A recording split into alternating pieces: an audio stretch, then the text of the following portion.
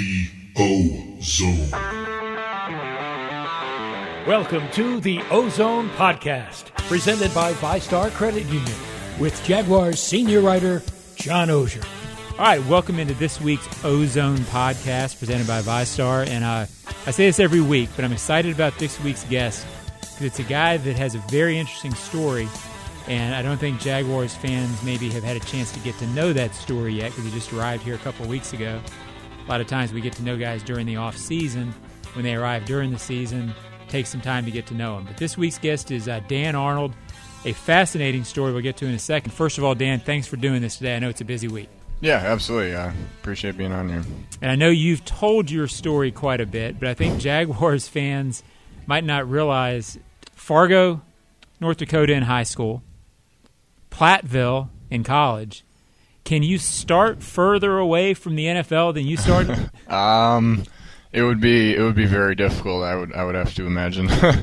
Yeah, I mean, I grew up in a little town in Wisconsin, then in senior year moved up to North Dakota, Gotcha. And then went back to school in Wisconsin, a little D3 place, and just had a shot and made the best of the opportunity. And even distance-wise, I mean, even more than distance, you went to college as a high hurdler, which is fascinating to me, and it was Division III, so in a school that famously hasn't had a whole lot of NFL guys. How do you maintain the dream, or when did the dream start for you? Obviously, probably when you're a senior in high school, you're not thinking about sitting in Jacksonville talking to me in 10 years. Yeah, it kind of happened after my junior year in college, and had a really good season. We play in a really good conference for Division III, so that kind of helps, and we're pretty close to Madison. So a lot of the scouts that would come and look at guys at Wisconsin, they would just kind of swing through Platteville and come talk to me. And then from there, I had a really good senior year in college, and then got invited to go to Kansas City and New Orleans rookie mini camps. Didn't get signed after either of them, but then eventually New Orleans ended up calling me back, and that was the opportunity that I had, and played there for 3 years. This is a weird shot in the dark, but were you familiar with Ben Bartch at all? Division III up there. I mean, it's a stupid question, but it's sort of a similar background. Some very good football gets played up there where he played, where you played, is my point. It's not that far from the NFL as people think. But Correct. Were you familiar with him at all? Yes. Unfortunately, when he introduced himself, he said he went to St. John's, which is the team that we lost to my senior year in the playoffs. Gotcha. So I immediately said, "It's not nice to meet you, and I hate you." But it's much better football on a Division III level up there than I think people realize. Yes, I would say that the WEAC, the conference that I played in, is the best Division III conference, and his conference, the MIAC, is the second best. I got you. High hurdles. Where do you get started in that? Is it a transition from that to the NFL? Did they go along hand in hand? Did it help you? Just talk about that as your background a little bit. Yeah, my mom was a track coach in high school. My dad ran track as well and played football. So it was always, I had been doing track. We did summer track meets for like the USATF and all sorts of like junior Olympic stuff when I was younger. But I actually took my freshman year off when I got to college because I was like, I just want to focus on football. And after my freshman year, I didn't play at all. And I was like, okay, I want to do something again that I can get a little bit of confidence boost. So my sophomore year, I did it. I think it helped tremendously. I was getting all the speed training done in the off seasons because it was hectic for me, to be honest, because I was doing, our off season lifts for football in the morning, go to class, track practice, and then try and get all your studying done, and then track meets on Saturdays while you're having like spring practice. Like, it was nuts.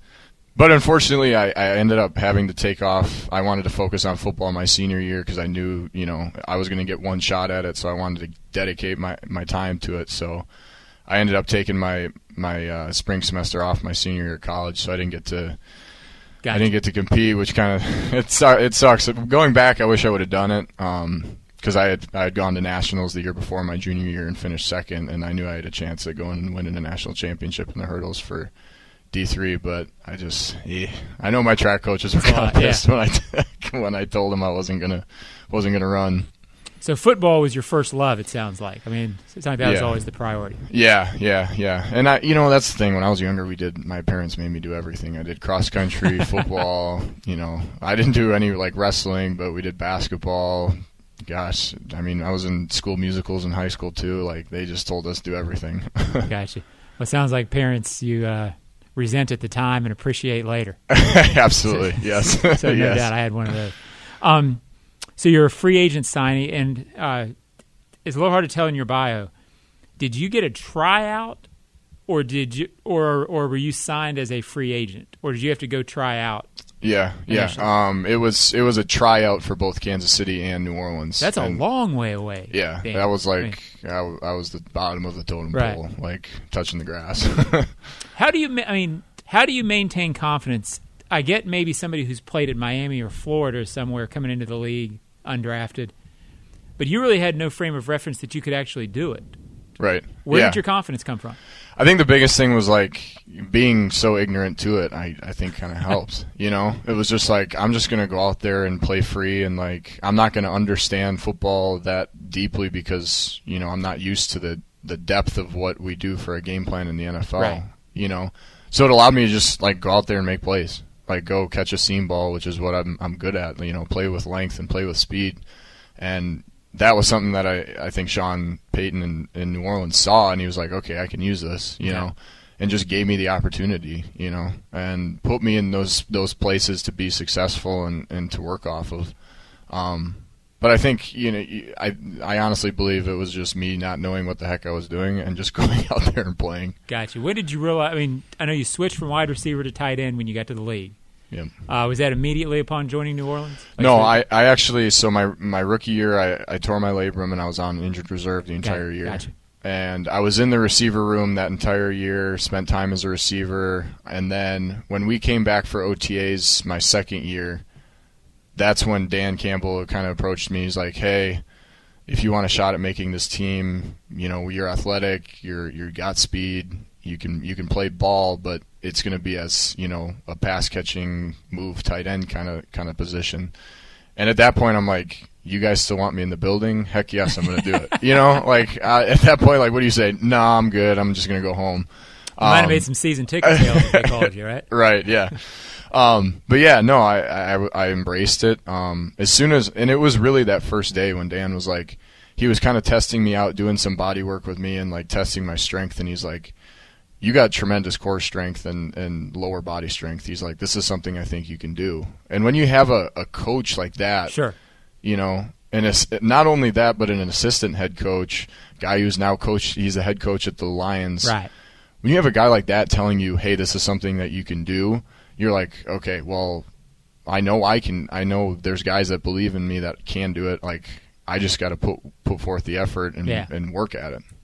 It just shows you how hard the NFL is, especially for a guy who comes in your spot. You make it, you make a couple of rosters, and then not to bring up more bad stuff, but you're released from New Orleans, which I've read was a difficult time for you. At that point, my understanding is that was an emotional time for you, and you wondered if that was it. How real was that in terms of just wondering if it was, hey, is this something I can really do? Yeah.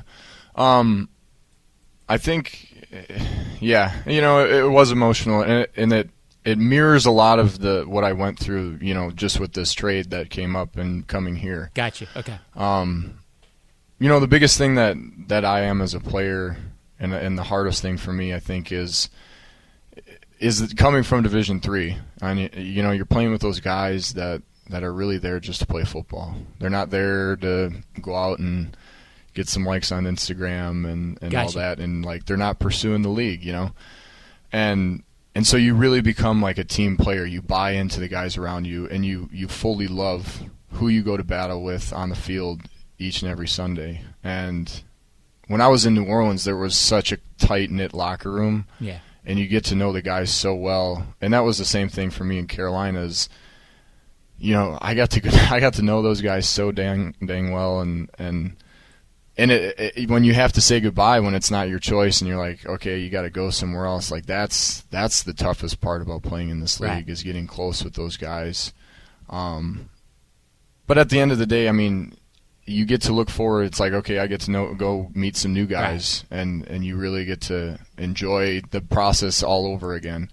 And that's what's exciting. Like you meet all these new people, you meet guys from all different types of backgrounds, but that was the most emotional part, where you literally have to pick up your life and you're kind of forced to say, hey, you have to go move to this new city, and you just have to do it. And you said this kind of mirrored it, so I won't ask you your emotions about this, but you signed as a free agent with Carolina, and you sort of think that's going to be your home for a couple of years. The Jags traded for you, and I think you've gotten the sense over the last couple of weeks since you've gotten here, they wanted you. I mean, this was a place where you were wanted. I assume that has to feel good after all you've been through. Hey, this franchise believes in me. I've got a real shot here. Did that I might make you feel better, but was that a cool thing to hear after so long?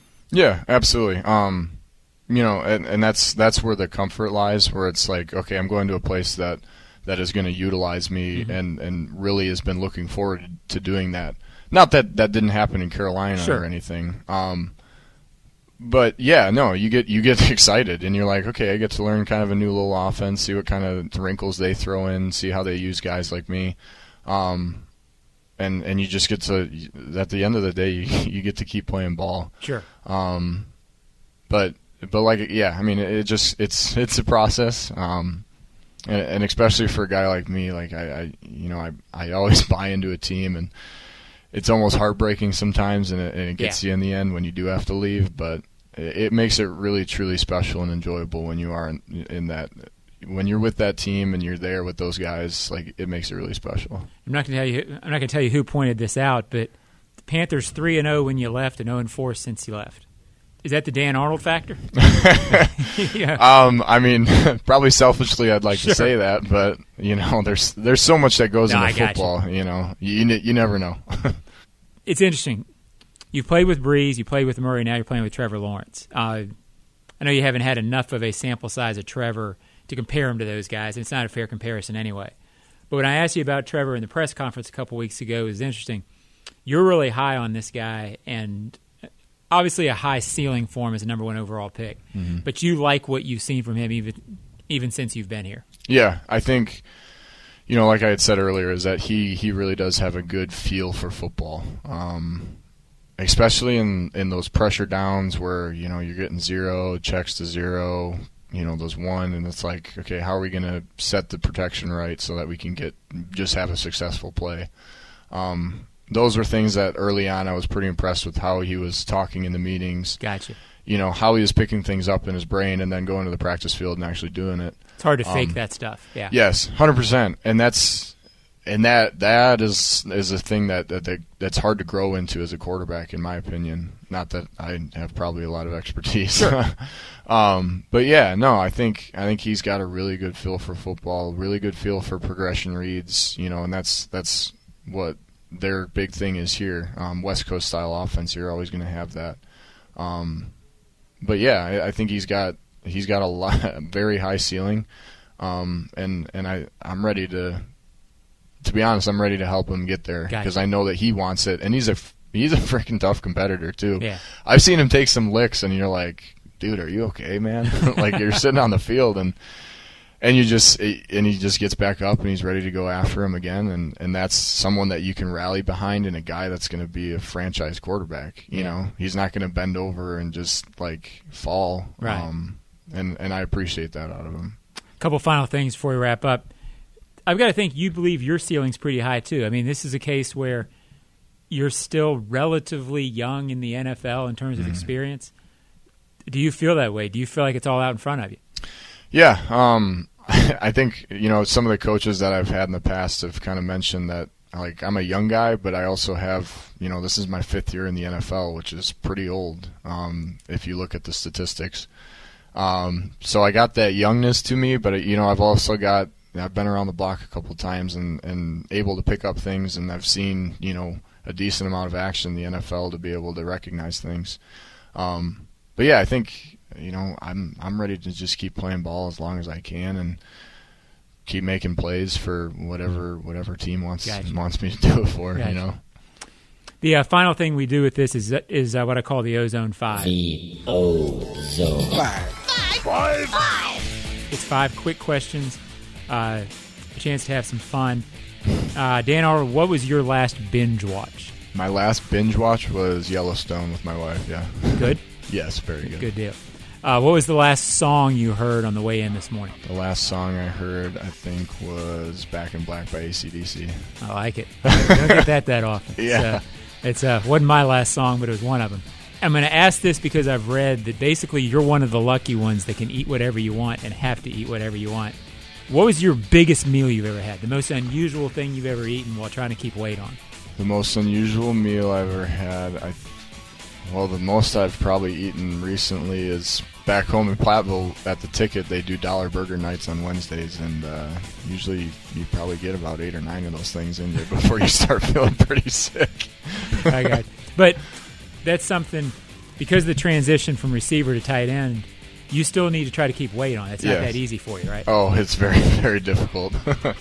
I'm on the seafood diet, which is if you see food, you pretty much eat it. So. I like it. Well, I'm not. I'm the opposite. I'm 55. So, what's your go-to breakfast food? My go-to, biscuits and gravy. Okay. I spent time in Indiana growing up. Yeah. Midwest, biscuits and gravy, very big. So my cousin could feast on that. Who's the person or persons most responsible for you being here? Who's your biggest influence? That's 100% Dan Campbell. He's the guy who gave me a shot, was patient with me, chewed me out many times, and and rightfully so. But he was patient with me, knew I had talent, knew I could do it, and he just kept working with me. And I have him to thank for my career in the NFL every day. Gotcha. Well, Dan, as I said at the top, I know it's a busy time for you, and it's not always easy to sit down after practice and sort of open up on some things. I appreciate you doing this. I look forward to meeting you in person, working with you, and thank you for joining the Ozone Podcast. It's very much appreciated. Absolutely. Thank you very much for having me.